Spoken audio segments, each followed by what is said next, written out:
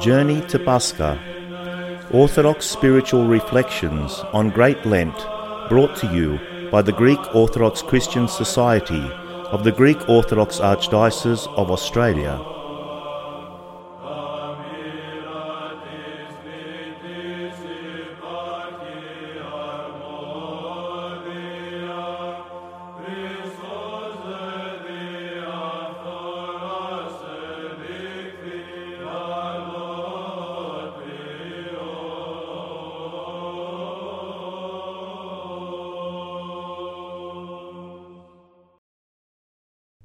The Homily on Christ's Descent into Hades by Saint Epiphanius. What thing is this? Today there is great silence upon the earth, great silence and stillness. Verily great silence, for the King sleeps. The earth was frightened and became still, for God fell asleep in the flesh and raised up those who from ages past were sleeping. God died in the flesh, and Hades shuddered. God slumbered briefly, and those in Hades he awoke. Let us hasten in mind and journey to this place, to see how he masterfully mastered the tyrannical master, and how by the lightning flash of his hands he captured the whole soldiery of the ranks of those deathless orders. Christ the door shattered those woodless gates by the wood of the cross. By those divine nails he burst and broke the eternal bars. By the bonds of his divine hands he dissolved like wax the indissoluble bonds, and by the spear thrust in his side he transfixed the heart of the tyrant. There did he break the power of the bow, when upon the cross he stretched out the sinews of his divine arms like a bowman. Therefore, if you presently follow Christ silently, you shall see where he bound the tyrant, where he hung the ladder's head, how he exhumed that dungeon, where he led the prisoners, how he trampled upon the serpent, where he suspended its skull, and how he liberated Adam, how he raised up Eve, how he broke down the middle wall, how he punished the bitter dragon, how he made perdition to perish, and where he restored man to his ancient dignity.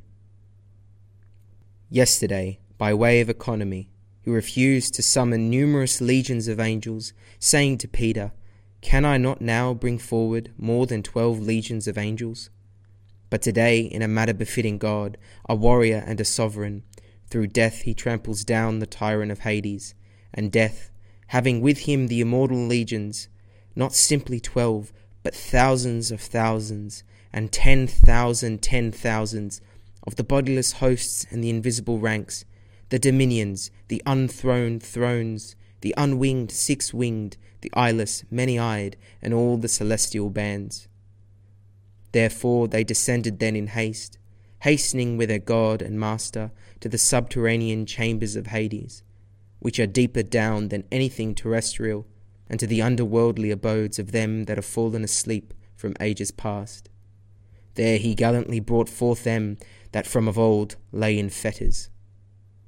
As soon as the glistering, divinely accompanied presence of the Master reached Hades' windowless, sunless, nocturnal dungeons, hovels, lairs, and caves, Gabriel, the chief marshal, was first of all, since indeed he is wont to bring men good tidings of joy, to exclaim with a mighty, archangelic resounding, commanding, lion-like voice to the hostile powers, "Lift up your gates, O you princes!" And with him Michael cries, "Be ye lifted up, ye everlasting gates!" Thereafter the powers say, "Stand back, ye iniquitous gatekeepers." Then the dominions say with dominion, "Be broken, unbreakable bonds." And others, "Be abashed, abominable foes." And still others, "Fear ye lawless tyrants." Now just as before, a fearsome, invincible, all-powerful, regal, trophy-bearing battle array, terror and panic and pangs of dread seize the enemies of an unconquerable king. So and more, so it befell those evil beings in Hades at the sudden, most strange coming of Christ to the netherworld.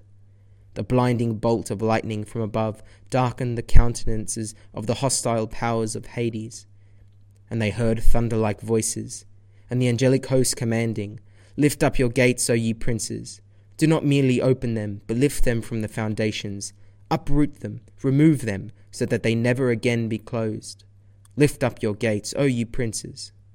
And as soon as the hosts cried these things, straightway the gates were raised up, straightway the bonds were loosed, straightway the bars were broken, straightway the bolts fell away, straightway the foundations of the dungeons quaked, straightway the hostile powers were turned to flight, one pushing the other, one impeding the other, one exclaiming to the other, "Flee!" They were terrified, they were shaken, they were awestruck, they were confounded, they were altered, they were frightened, they were dumbstruck, and stupefied, confused and made to quake. One stood agape, one between his knees hid his head, another lay prostrate, another like one dead was motionless, another was possessed by awe, another lay with altered countenance, and another fled to an inner region. The hosts of the Master cried to those wicked spirits, "Do not linger, do not delay, but speedily bring forth those in bonds which you wickedly swallowed till this day.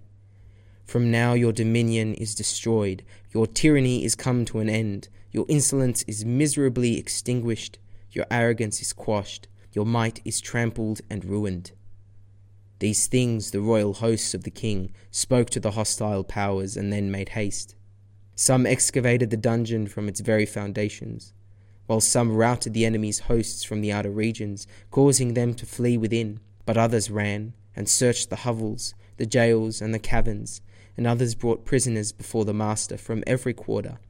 Others bound the tyrant with infrangible bonds, others speedily obeyed them, and some ran before the Master, and he proceeded to the innermost regions, while others followed him as the victorious King and God.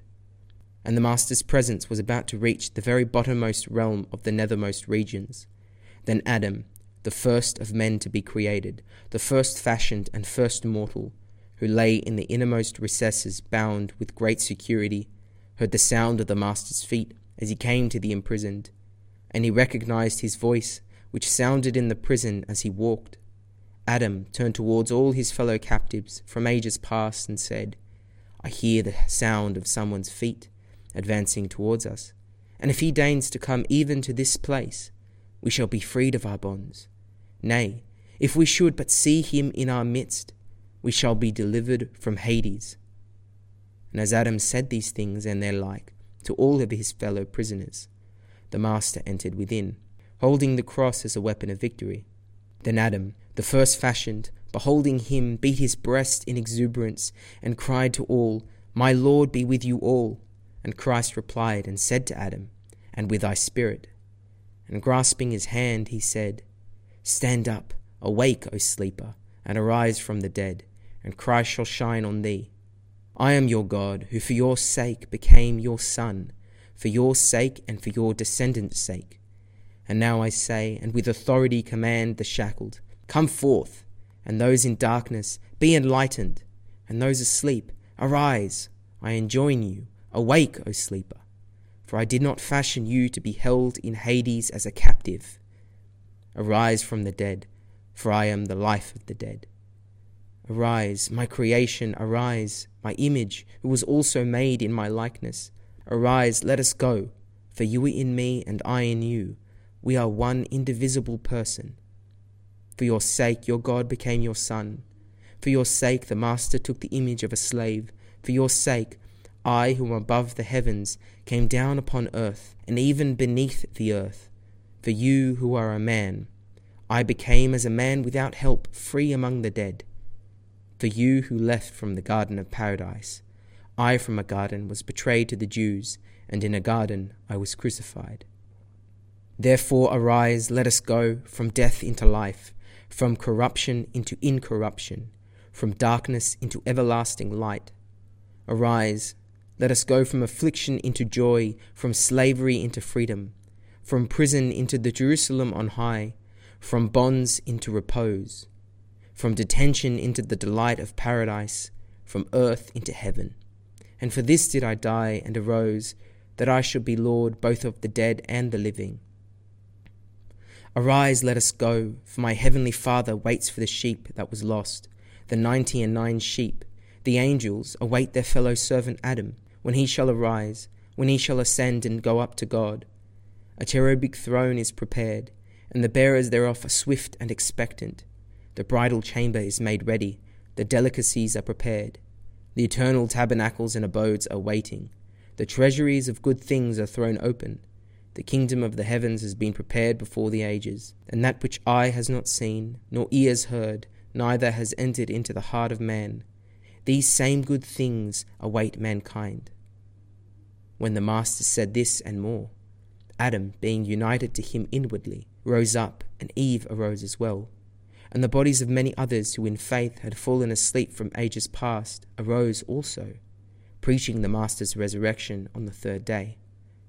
The same, O men of faith, let us now joyously welcome, let us behold it and embrace it, as we form one chorus with the angels, and with the bodiless celebrate and glorify Christ, who raised us up from corruption and gave us life, to whom be glory and dominion with his Father, who is without beginning, and is all holy, good, and life-creating Spirit, both now and ever, and unto the ages of ages. Amen.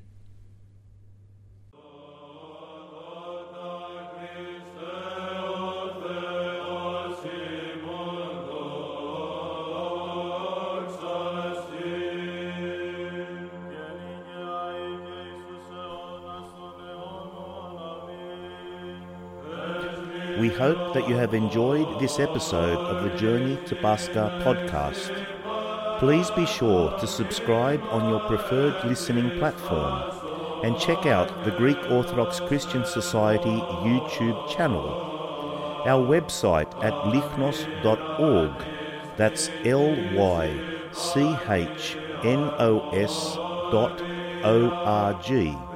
and our Orthodox Journey Facebook and Instagram sites for even more Orthodox spiritual content.